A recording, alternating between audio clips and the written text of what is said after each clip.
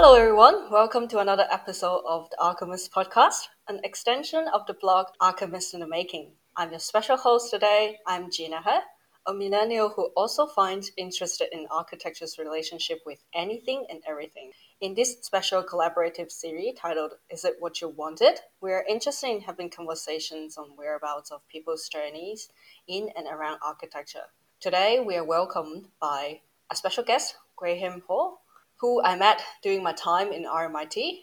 And we are hoping to explore several topics, which I think I will pass on the mic to Graham for him to introduce himself and talk a little bit about the topic. Hi everyone, my name is Graham.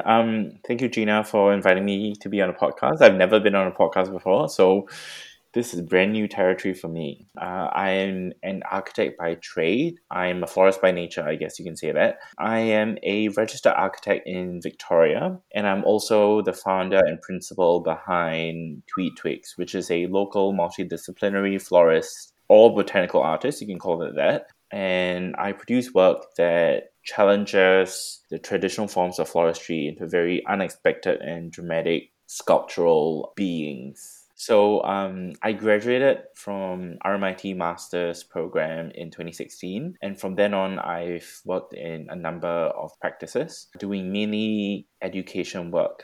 But having the architectural background it has actually helped me to interrogate flowers that work in an architectural space. So it has pretty much informed itself into an art form and create an ongoing conversation that collaborates between architecture and floristry into something that is a bit more editorial. So that's what my practice in floristry currently is. And yeah, so that's basically me in a nutshell. I'm sure we'll discover a little bit more about myself throughout this podcast that I probably did not think that I was going to share, but that's where we are at this point. Yeah. So, shall we wipe back a little bit of the time, like before architecture? Sure. So, what actually gets you into architecture in the first place? So I guess growing up, I never thought I was going to be an architect, or I never even knew that architecture was one of my options.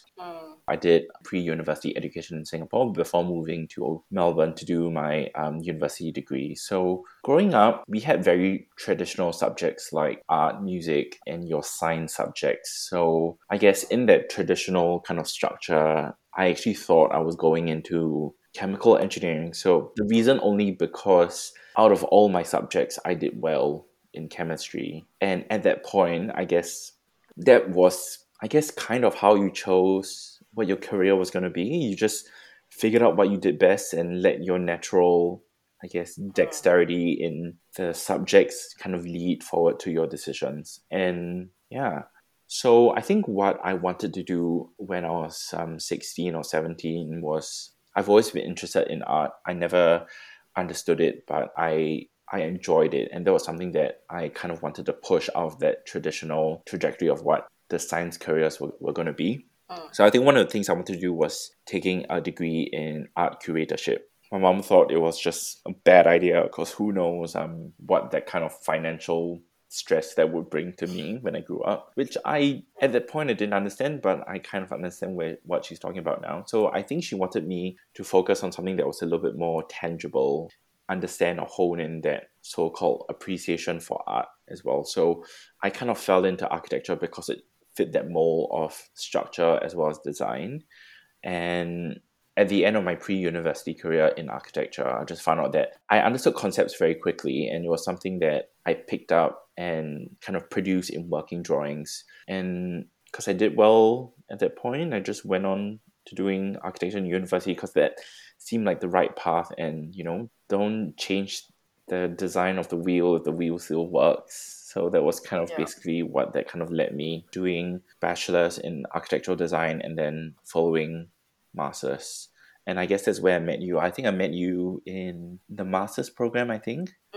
I think we did a design course together, or like a design module together, and I think that's kind of when we knew each other.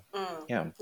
And I remember the studio was actually talking about like alternative thinking as well. Yep. So what lead us into like different thoughts and explorations and things. Yeah, I think architecture is a very multidisciplinary. It's because I came from a very technical environment prior to university, so moving into the bachelor's or the degree program was a complete shock to my system. I understand. Yeah.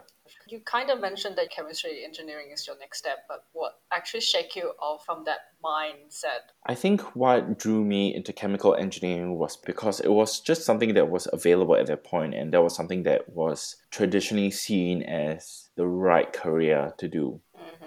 So I guess that was something that kind of led me down that path. I think what changed me from chemical engineering was because I knew that this was the time that I needed to, if I was really interested in design, which I was, Yeah. I had to make a change, or I had to really decide what I wanted to do at that point. Because if I go around the path of engineering, if I do go back into design, it would definitely not be an experience where I could just pick up design. I would have to go back into school and I would have to restart my career. Not saying that's a bad thing, but I Mm-hmm. think at that point it seemed like a very fundamental shift in what I was going to do in the future. I don't know how I would have done in chemical engineering because that reality or that time, the alternate timeline hasn't happened. Yeah. But I'm actually glad I'm in design now. All I can say is that I think we all know that architecture school is it's just not easy. Let's just put it that way. Mm-hmm. Yeah, I think if I were to tell my, I don't know, 19, 20-year-old self who was beginning architecture, Mm-hmm. I would just tell this young boy to say, just do it. Like, it's going to be tough, but there is really a light at the end of the tunnel. Mm. Yeah. Definitely suit the context of where we are now, like heading towards the end of the tunnel in this pandemic time, right? Well, yes. I think, currently we are following this via an online medium. The best case Mm. scenario will be we will be sitting together in the same room. But Yeah. interestingly enough, architecture has not stopped, or at least the construction industry hasn't stopped in this pandemic, which is, Mm-hmm. I guess, very fascinating to me. If you look at F&B or even the hospitality industry, that Mm-hmm. was the first industry that was hit, and that was Yeah. a very abrupt stop. Mm-hmm. And the construction industry, even though that we were hit by it, it takes a much longer process to slow down. And I think that was something that was interesting to watch from like a very back end point of view, because I was not directly involved with clients or anything. But Mm. for example, where I was working on at the beginning of the pandemic was in education projects. And Mm-hmm. at that point, education projects, we still needed to deliver schools to Victorian students. There was no alternative. And we just had to keep Mm-hmm. going because these are the things that was already planned for a year or two in advance. Yeah. And that is actually very remarkable to see that industry hasn't stopped, Yeah. but it couldn't stop. And that's something that needed to be delivered at that point. So, yeah. Mm. As you said, like architecture is one of those career that or jobs that you basically planning for the future. It is literally planning for the future because the construction it doesn't happen over 2 weeks, but it happens over a long period of time. But yeah, Yeah. you were saying yes. So during the study, let's go back a little bit. Yeah. Like during the study, of course, you experience some shocks Mm. after getting into Yeah. architecture study. Have you ever get a moment of thought that impacts you on making this decision a couple years ago on planning your future in architecture? I definitely think so. Architecture school was a little bit of a blur to me at this point. I remember Yeah. it kind of taking over my life when I was a student. Mm. I think there were many points in during architecture school where I didn't know what was happening, or Mm-hmm. concepts were too foreign for me. Mm. And that was something that which I think is fundamentally what design is, because I think design is so subjective, especially in a university context where Yeah. buildability doesn't even come into play, or at least for design studio subjects. I think there were definitely moments and times where I did not know what was going on. It kind of questioned why I was doing this. Mm-hmm. But I think what really got me through was understanding that there was a goal to work towards. So a studio would have lasted, I think, 15 weeks. And I knew Mm. that there was a structure and I needed to get to this place at the end. I think that was what really pushed me through, almost like an underlying current that brought me through architecture school. Yeah. And having all these subjects, I guess, on the side, which was professional practice, I remember talking to a couple of my friends or studio mates at the time. Mm-hmm. I remember thinking that, oh, the working environment is going to be so different. It wouldn't be as volatile as what this is at this point. We won't be designing literally a factory in the sky because that is logically not going to happen. And going to the real working environment, I think first of all, you'll be getting paid for your work. I think the concept of getting paid for your work was very foreign at that point. But understanding that, yeah, like, like we knew that there was something at the end. We knew that we had to finish this and we had a timeline kind of set for us. I think for me at that point, that was something that I pushed towards. I can't speak for, my friends. I knew a couple of my friends, especially during like my thesis, they were fundamentally quite shaken to the core because they were still not producing results. But I think I went with this idea that I knew maybe I wasn't producing results, but by let's say week 4, I needed to get this done and I needed to stick to an idea. I needed to make it work because I really enjoyed structure and I personally had a timeline. I knew that I was not going to do work on my last week of design studio. It's a very polarizing idea because I think this relates to no one else but architecture students. But you had to get your stuff printed, or at least we had to print our stuff at that point onto A0 sheets, and I knew that I was going to get my stuff printed. Whatever it was going to be on the paper, and I was going to stick to it. And I had to commit. Yeah. I think that was something that really pushed me and set me going onto this motion. Like I was not going to stop. I was just going to keep going. I didn't care what my tutors were going to say, which on hindsight sounds like a very terrible idea, but I just had to produce something at the end of the day, and I was not going to start from beginning 2 weeks before the end of the semester. And that was something I had. Yeah.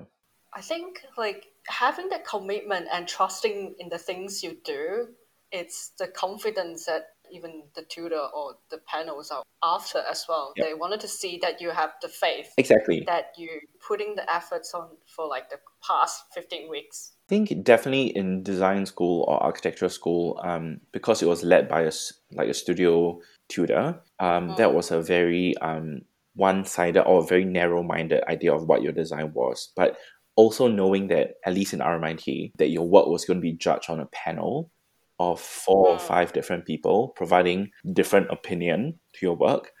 I think that was something that also helped me, knowing that if this particular person didn't understand my work, at least other people will understand it at the same time. Yeah. And honestly, I think it's a lot about confidence and research, thinking back. I think if you've got enough research, if you have confidence in your work, and you are at the end of the day producing beautiful drawings in architecture school anyways, I think as artists, I think we're all artists. We all appreciate design to a certain extent. If you produce shitty work, you already know that you're producing shitty work. Yeah.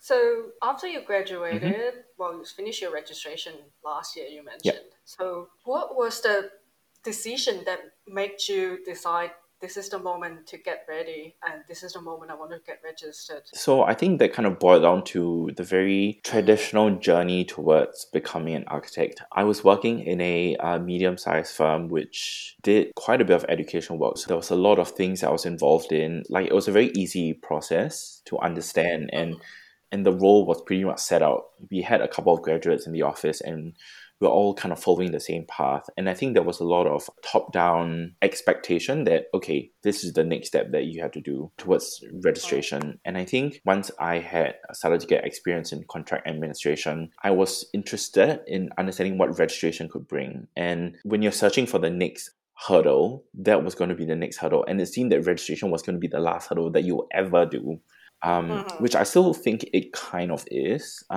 The firm that I was in kind of set up that structure that this is what you needed to do to get registered, and this is what you can do next, and this is what the next step would be. And that was very easy. And for me, it was, I guess, personal validation. I was at a position where I was confident in my work, and registration seemed to be the next option. And I think once you get started on your contract administration process, I think professionally it helps when you're registered. I had time to do it, and that's what I did. So yeah.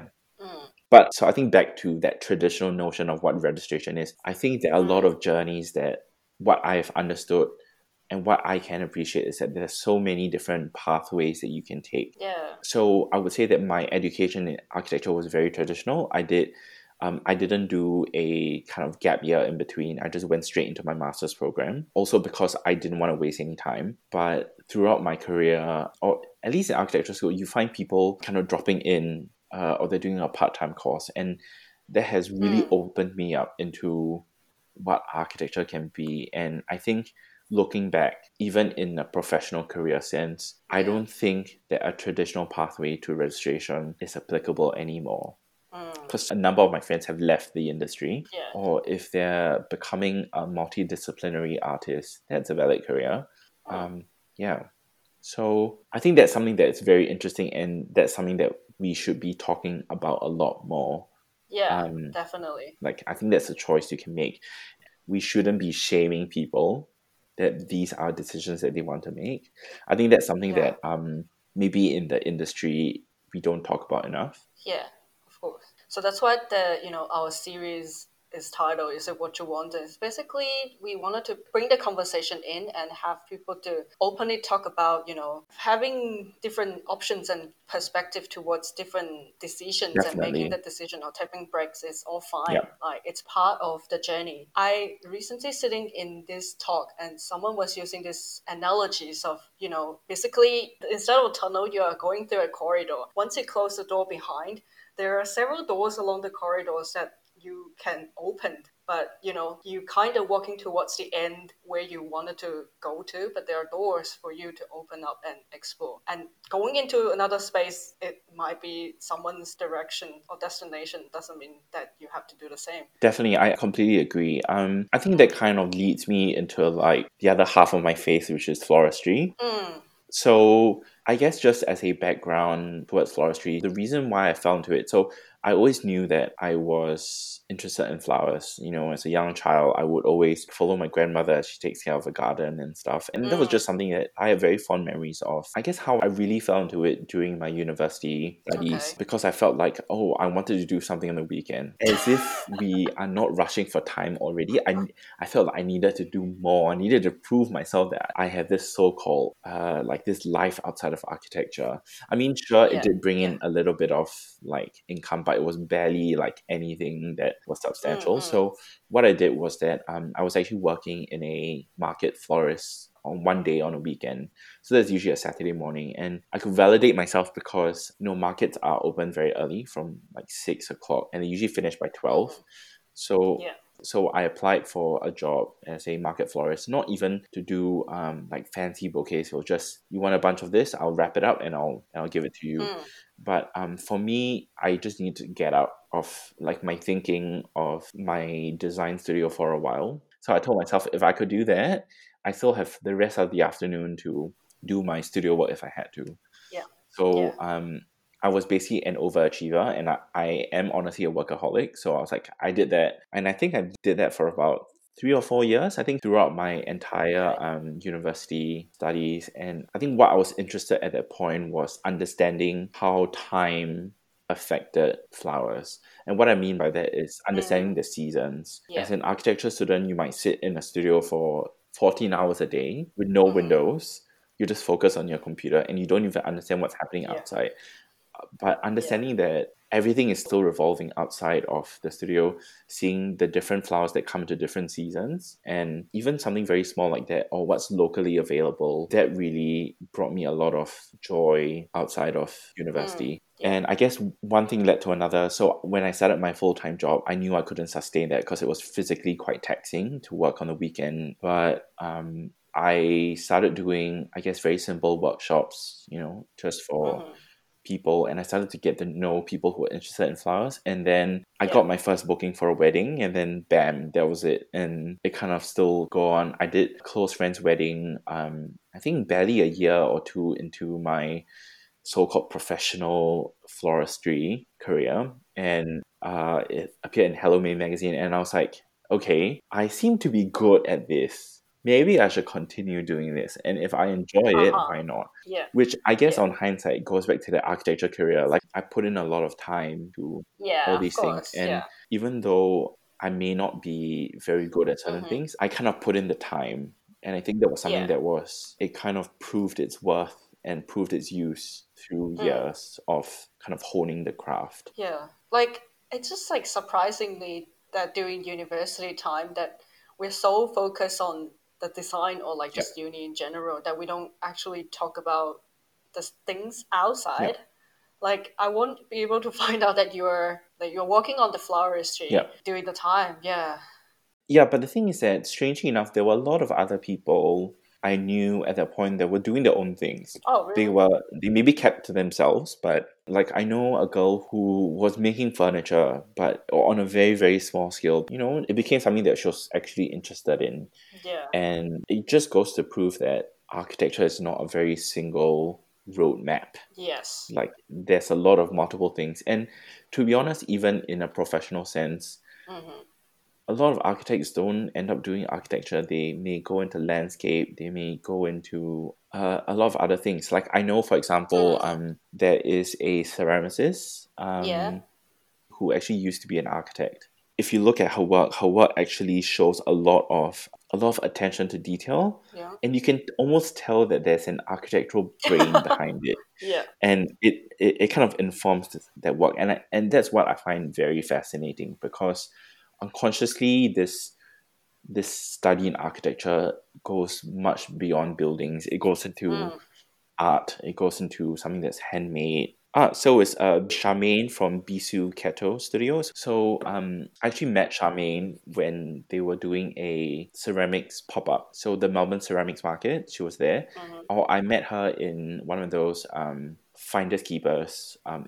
events at the Royal Yeah. Exhibition Building, Yeah. and I saw her work, and it was so distinctly different from all the other handmade ceramic stuff that she's made. Mm. Mm. And I think we all enjoy beautiful things. I Yes. really enjoy like her ceramics, and I started talking to her. And after engaging with her and seeing her a couple of times at different markets, I found out that she's an architect, and I was like, that makes complete sense, because your work is Mm-hmm. very distinct, and it's for her at the very least it was very precise, and that was Mm. something that she was very adamant on, and I was like, oh, I see that, and I think that's something that's very interesting as well. Mm. You mentioned that, the architecture brain behind all these beautiful creations. How did the architecture background that influence your decision? So I think it didn't happen very consciously at the beginning. So Yeah, yeah. let's do a very commercial aspect of floristry, Mm-hmm. which is weddings. Yeah. So I went into it from an architect's mindset. I tried to understand space, Mm-hmm. understand site, understand context before I even put flowers. Because I mean, let's take a very Wow. typical scenario where, let's say, this bride wants to do like very like rustic theme, and she has hired out a barn because that's where she wants to hold a wedding, and that's your reception venue. The first thing I would think of is, where is light coming from, and what is the space? How many people are going to fill up the space? Where are the tables going to be? How can the flowers not just be put onto the space, or how can it enhance the space and make it to be different from what it actually currently is? Like, because I think what Mm. flowers does is that it elevates a space. Yeah. Like it's almost like you're setting a stage for a show, or like a theater Mm. show. Like it only happens in a very short period of time, and Yeah. the idea is very ephemeral, and it's very transient because it happens in that one snapshot. So how can your flowers kind of elevate that space?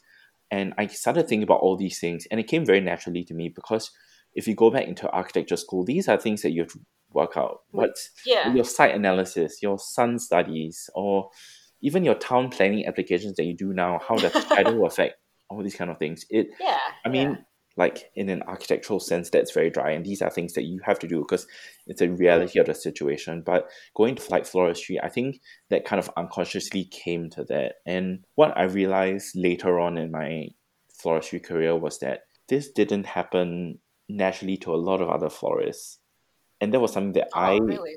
like they would think about it. They would definitely think about it, Yeah. but Yeah. like it came to me on a very instinctive thing. Like for example, one of the weddings I did at Stones of the Yarra Valley. So it's a Mm. beautiful kind of stripped back chapel space. So that was where the ceremony was going to be in. But one thing that really stood out from the space was the lights, or the windows that were coming from the side of the room. Mm.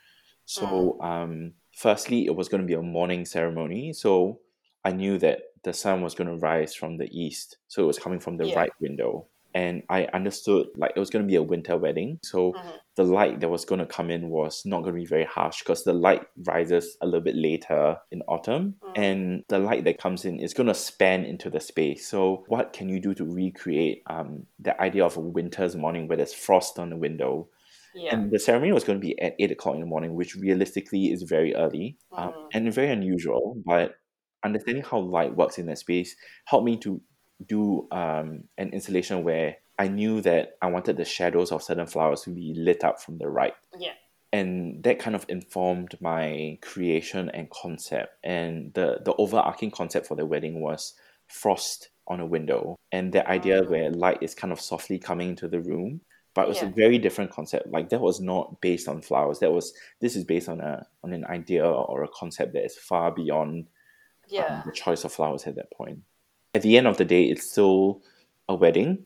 For me, the thinking starts far beyond that. It's almost like a design studio where you try and figure out what works and what is a solution for that space. As anything, you're dealing with real clients, so Yeah. you need to help them understand what you mean, because not everyone can understand why like light on a window, like for them, it's not very important. And to be Yeah. honest, they probably didn't think about it on the day itself because there are 5 million other things to think about. But for Yes. me, it was that vision and what the photographer might see and how that sets a stage for an event. Does it influence something that you collecting all the flowers to make a bouquet? I think so. For me, it's understanding scale. My bouquet works tend to be an asymmetrical and understanding negative space. So, I mean, these are going into very detailed items of like what floristry is, but even understanding concepts of symmetry. So, when you look at symmetry in a bouquet, it looks like a pair of eyes. And you don't realize that until it happens in front of you. So, Yeah. understanding that like for me personally, I use flowers in groups of 3 or 5, which is an odd number, because that allows your eye to kind of gradually move towards the space. So it's not cohesive. It becomes something that your eye wants to linger for a longer period of time. Actually, the human eye is more receptive to odd numbers than even numbers. In a design point of view, it loves symmetry, but it also gets like there's almost like a narrative that goes along. It allows your eye to kind of focus on one main thing, but then kind of gradually moving towards the smaller parts and the more detailed intricacies. And also something that I love creating is negative space, because it allows your mind to fill up, like it almost imagines what's happening, like and it helps the main flowers contrast a lot more because there's negative space, and it brings almost like an added elevated sense of what a traditional bouquet might be. And that might work in architecture as well, like using light on a wall. It creates a softer atmosphere. I think these are things that I think makes architects different from a designer. Try to understand how light works because it's a very fundamental part of what we do. Yeah. Just by your description, I can kind of imagine myself being in the space and looking at that beautiful flowers. Design for me is still a bit hard to talk about because it's very Yeah. intangible. Yeah. And architecture actually forms like a very physical part that you can talk to. Yeah. Yeah. Definitely. Oh, well, personally, these days I'm starting to collect plants, Mm-hmm. actually. Yep. Not like you, like since uni days, starting to find interest in flowers and so on. There was one day I bought in one plant, then after like giving some water and then it's starting to flourish and grow, and then next minute I'm surrounded by like 10,000 different plants at home. Yeah, that's the story of my life. I think, which is very interesting because, like, if you think about it on a very large scale, landscaping is so important to a building. And adding green in your space, in like a living room, for example, it adds a lack of structure, if that makes sense. Like it can provide structure, but it provides something that is a lot more organic, and it literally adds life into the space. And I think that kind of translates, or at least our understanding that that landscape or site landscape is actually a very pivotal part of an architectural form. It is about that conversation with landscape, and it is not just a singular building that stays on its own. Even if you take the Design Hub, for example, the reason why it works so well in terms of its facade is because it's sitting on a very busy street. And it's so different from all the other buildings because it's a monolithic kind of structure, and your eye wants to focus on it because there's regularity and there is a sense of like almost like a calm or something that your eye can stop and look at, or even using it as a pivot point or understanding that kind of structure. So it's almost understanding how landscape informs architecture. And if you tell a client that, oh, the reason why we put grass here is to make a wall pop. So you understand like the immenseness of this wall. It's not something that your everyday person can understand, but also because it's, I guess at the end of the day, it comes down to money. And that's the main thing that's driving projects. So it's very interesting. And I think that's something that actually needs a lot more conversation about. Just when you're talking about it, like I actually write down a word called mental oasis. I don't know why it just comes to my mind with this term. And landscape architecture is something that probably more tangible and more closer to people's life in some ways that people can draw their reference to. Definitely. I think, when you were talking about mental oasis, I think it relates very strongly while we are in, like at this point, we are still in the middle of the pandemic. But I think a lot of people are spending a lot more time at home, and I guess they finally understand that the space that they live in, it needs to be more livable. And I think personally, I feel like having plants in the space gives you a responsibility to take care of something. So one of the things that I've actually spoken to with a friend who started gardening a lot is that this is very like emotional and this is very fluffy, but there's this quote that I came across where gardeners or even farmers, they're the most optimistic people because every single seed or every single plant that they put into the ground, that is a hope that they are literally putting into the ground. Like they hope and they have so much optimism for this plant that it will flourish and it will do very well.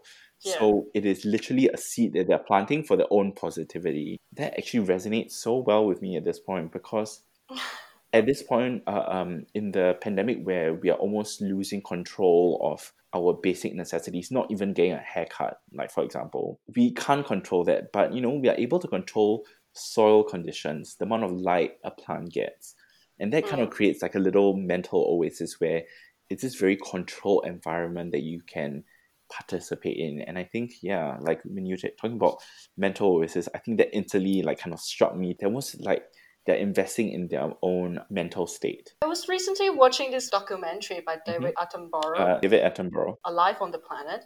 One of the scenario that he documented is that when people abandon the city, the plants just taken over naturally and flourish, and the animals starting to see hopes to dwelling back on Earth. It's just like that, all that hope. I have personally not watched it, but I know that it's very impactful, which I think kind of leads on to this idea of sustainability. So I think sustainability is definitely like a hot topic. Everyone's talking about it now. And I think it happens both tangibly in flower industry as well as the architecture industry. I was actually having a chat with a friend of mine who is an architect, and she wanted to put like plants in a 3D render, and she realized there's no Australian native. Like the resource is just not there. As much as she wants to populate it with like native gardens, like visually the option is not there. Like she can't find any 3D models of like a Billy Button or like a native blackberry or something. Like it's just not available. So I think that's very interesting now that you've mentioned it because if you plant native flowers, firstly, you don't have to water it that much because the plant is already suited to the environment. You don't have to water it that much. It's going to flourish and it's going to do a lot better because this is the natural environment. If you grow a plant that's indigenous to Victoria, and you plant it in a Victorian state, you can't tell me that it's going to do badly because this is what it was bred for. And I think what's also important is that all these native flora, if we start putting this into our everyday kind of houses, like we're talking about external landscape, you are actually supporting all like native wildlife. And that's something that doesn't get talked about a lot. Like for example, if I look out my window now, I've got a grevillea tree, just like a native like a shrub, and that actually feeds like the native honey eater birds. And I see it because now you're working from home, you observe a lot more things around you, and I was like, oh, like the native honey eaters actually come by at like 10 o'clock. like to feed on these flowers when it's actually flowering, and that's something that maybe we should start thinking about. I know in education projects that I previously worked on, the landscape architect has increasingly chosen to put Yeah. native plants because first of all, it's more sustainable. There's lesser usage of water. Yeah. And what you're doing is that you're not introducing invasive species into the natural landscape. Because, I mean, realistically, birds are going to eat fruits, they're going to Yeah. spread the seeds to elsewhere. Yeah. And you don't want to introduce an invasive plant somewhere else where you cannot control. Yeah. Yeah. I think just by even introducing the native plants, it's also increasing sustainability in design industry or the building industry. Definitely, and and I think most importantly, you're supporting local growers as well Mm. because you're not importing these plants. You just have to invest your time on a native plant, which requires lesser water, which has a lesser impact on the strain of water resources in the state. Realistically, these are very, very small steps that we can take, and this is focusing on a very small scale, but I think every small bit makes an effort. Yeah. And it also works as part of the acknowledgement to the land. 100%. I think relating this back into the floral industry, which is actually a very hot topic at this point. So, for example, over the past few years, there's been a big trend of using pampas grass, which is that long, fluffy grass that is so beautiful and like it looks very architectural, and it fits that bohemian kind of vibe that everyone was going for the past couple of years. Yeah. But what it is that pampas grass is actually a very invasive species. Like it literally grows wild, like because it's a seed head, and if you use it for a wedding, you cannot control when the wind blows, and Okay. the wind actually will spread the seeds, and all these seeds will create all these invasive plants. So there's actually been a legislation in I think New South Wales and a couple of states where we cannot use pampas grass anymore, which is a very interesting topic because I guess traditional florists, like, they can use whatever they want, and if it's available at the wholesalers, I will just use it. I think most interestingly was where we had the bushfires in New South Wales and Victoria. That massively affected a lot of cut flower farms in Victoria because Victoria grows a lot of local flowers for the rest because it's the ideal climate and it ships it to the rest of the state. But because of the bushfires, there was a severe lack in local flowers that were available. And this was, I would say, in May. So firstly, there was already a shortage of local flowers. And then when coronavirus happened, the import of flowers were just not available. So actually, what happened during Mother's Day this year, which is one of the biggest times for a florist, but locally, there was just nothing available. Like there was hardly anything available that was being grown because there were shortages. Like people couldn't travel across state to deliver flowers. Like that was just a reality of the situation. And what I ended up doing for my Mother's Day orders was that I went out to local growers that were still growing stuff, and you support them, because what happens is that the money that you invest on these local flowers goes straight into the growers like pocket. Yeah. And that is one way to the local industry. There has been a lot of conversation, I think especially this year, about sustainability in flowers. Because did you know that the flowers that you buy at your local supermarket, they may not be locally grown. The reason why they're so cheap is because they're all imported from Kenya, imported from China, or imported from Malaysia. So the carbon footprint is already so high. There's been a lot of conversation about sustainability in the flower industry, which led to the creation of a governing industry, which is the flower industry in Australia, which was set up this year to understand the needs of the growers and to provide a lot more information to your everyday kind of florist. So it's a very interesting topic when you kind of talk about sustainability, which kind of matches, because these are things which actually affect architecture as well. Because when we go back into sustainability of landscape, how much water you're using, when we have a drought, which is, probably going to happen in summer again, why are you using flowers that need so much water? And, it's a personal design choice. Sure, that's something that you can do, but making small changes to incorporate native plants, especially when you're an architect, you almost have that social responsibility to respond, because you or your landscape architect, you may opt for, okay, this is the proposal of native plants that I would like to introduce to your client. You're making that active decision to include it, regardless of whether your client wants to use it or not. At least you are making the option available to your client. We talked about a little bit of the architectural brand in the Yep. in the floristry and the weddings and so on. What's the other way around? Like, how is your experience in floristry and sustainability decisions impact on your architectural design? Making decisions on supporting local producers. So if you're doing an education Yep. project supported by the Department of Education, there's a clause that requires you to use most or a percentage of your building material has to be from a local um, Yep. supplier. So local supplier or local company. I think certain cladding materials can be made in Australia. And I think that has made a conscious effort when it comes to specifying materials or even specifying floor tiles. Like, because I think at the end of the day, it's all about money. The construction cost is definitely important to the final result to your client. But is there an alternative product?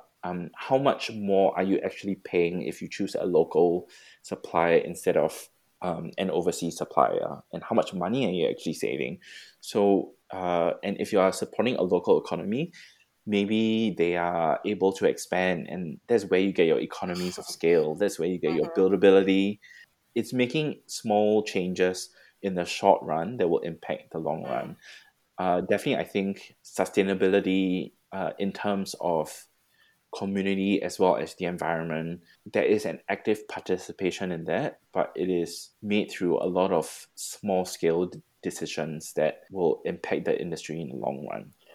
I just find it really fascinating that just the two faced of you, like the florist and the Yeah. architecture, they're just like waving into each other. Yeah, which is very interesting because that, if you ask me when I first set up Tweet Twigs, that was not something that I thought about.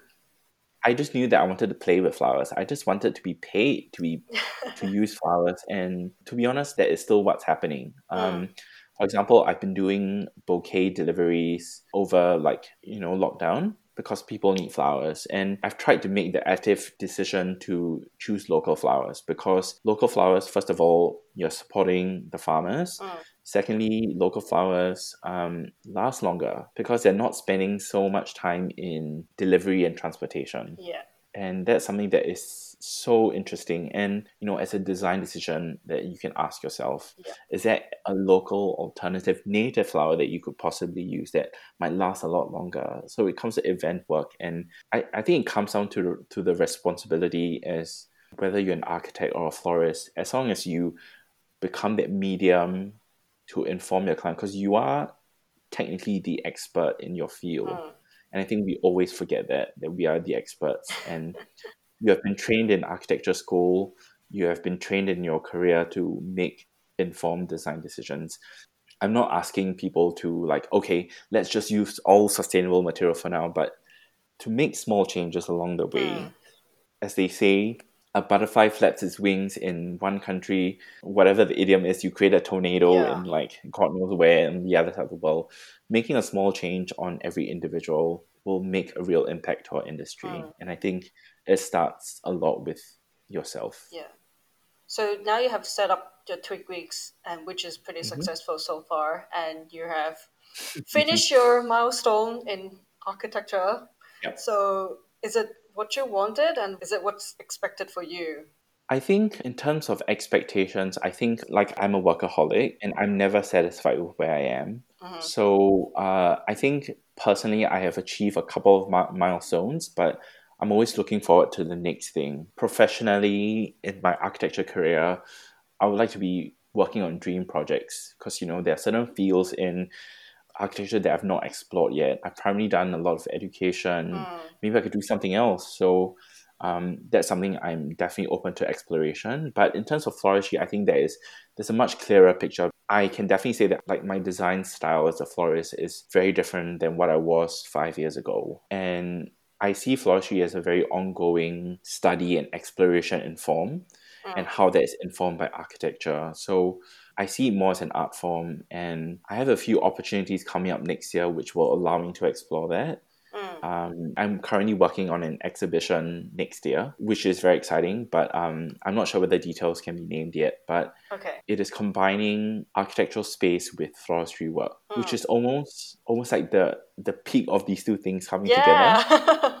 Sounds Um, amazing. Yeah. but also, what I want to do is to use both my platforms, architecture and floristry, as for conversation. For example, recently I worked on a project with a body positivity group to understand what is body shaming in the female perspective. Why should we be fat shaming people?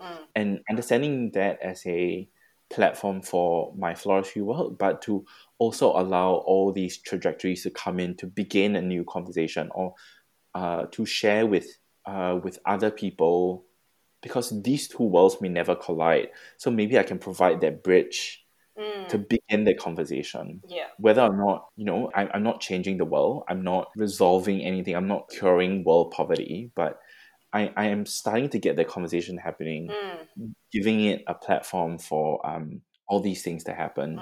Yeah, so I think that's where I'm looking to go, and in terms of my floristry, and I think it's a very exciting time.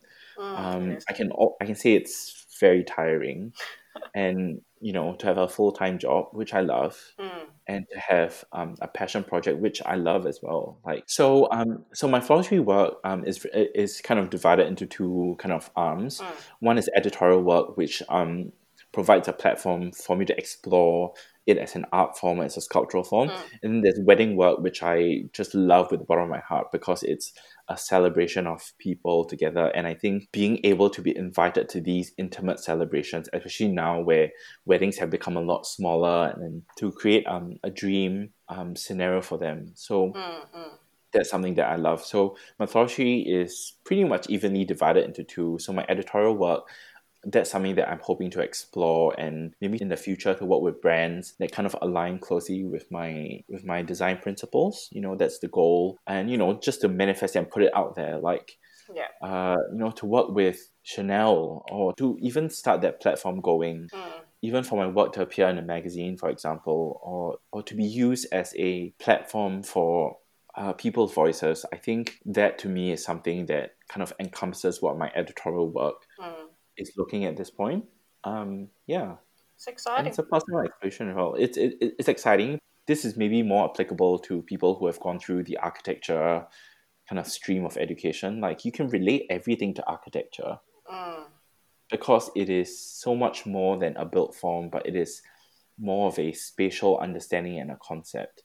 Yeah. So maybe these were the things they were trying to teach us in architecture school. Like, who knows?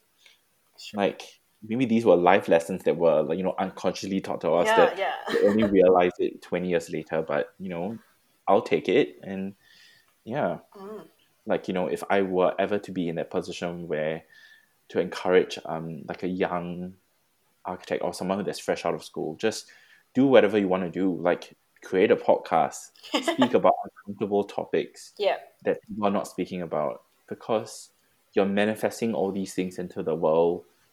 It doesn't really matter who listens to a podcast. Like, you're putting it out into the world, and if someone Yeah. wants to find it, they can find it, because the information's available there. Yeah.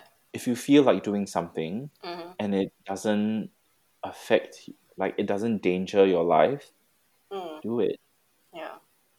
So at the beginning, you kind of have a little letter to the 17, 16-year-old Yeah, Graham that is yeah, trying to think if he wanted to do architecture and so on. If you wanted to have the letter write to another time to yeah. yourself, which would that be, and what would the letter be? That's very interesting. So I think if I were to tell myself maybe 10 years ago, Okay. to, I guess, a much younger person like myself, I would tell, like, him to, just stick with it. It is always going to get better. Yeah. The decisions that you have made, yes, they will impact your future, but it does get better. Okay. Because I think when I was a lot younger, there were a lot of queries I've made that, you know, that all these decisions might prove to be negative, or I'm like changing the whole course of my life. But it does get better. Like, and I think what's really important to know is that, um or at least for myself to know, is that you are stronger than all of this, and you're able to live through it. I can say that architecture school was really challenging for me. um, Getting registered was very challenging to me as well.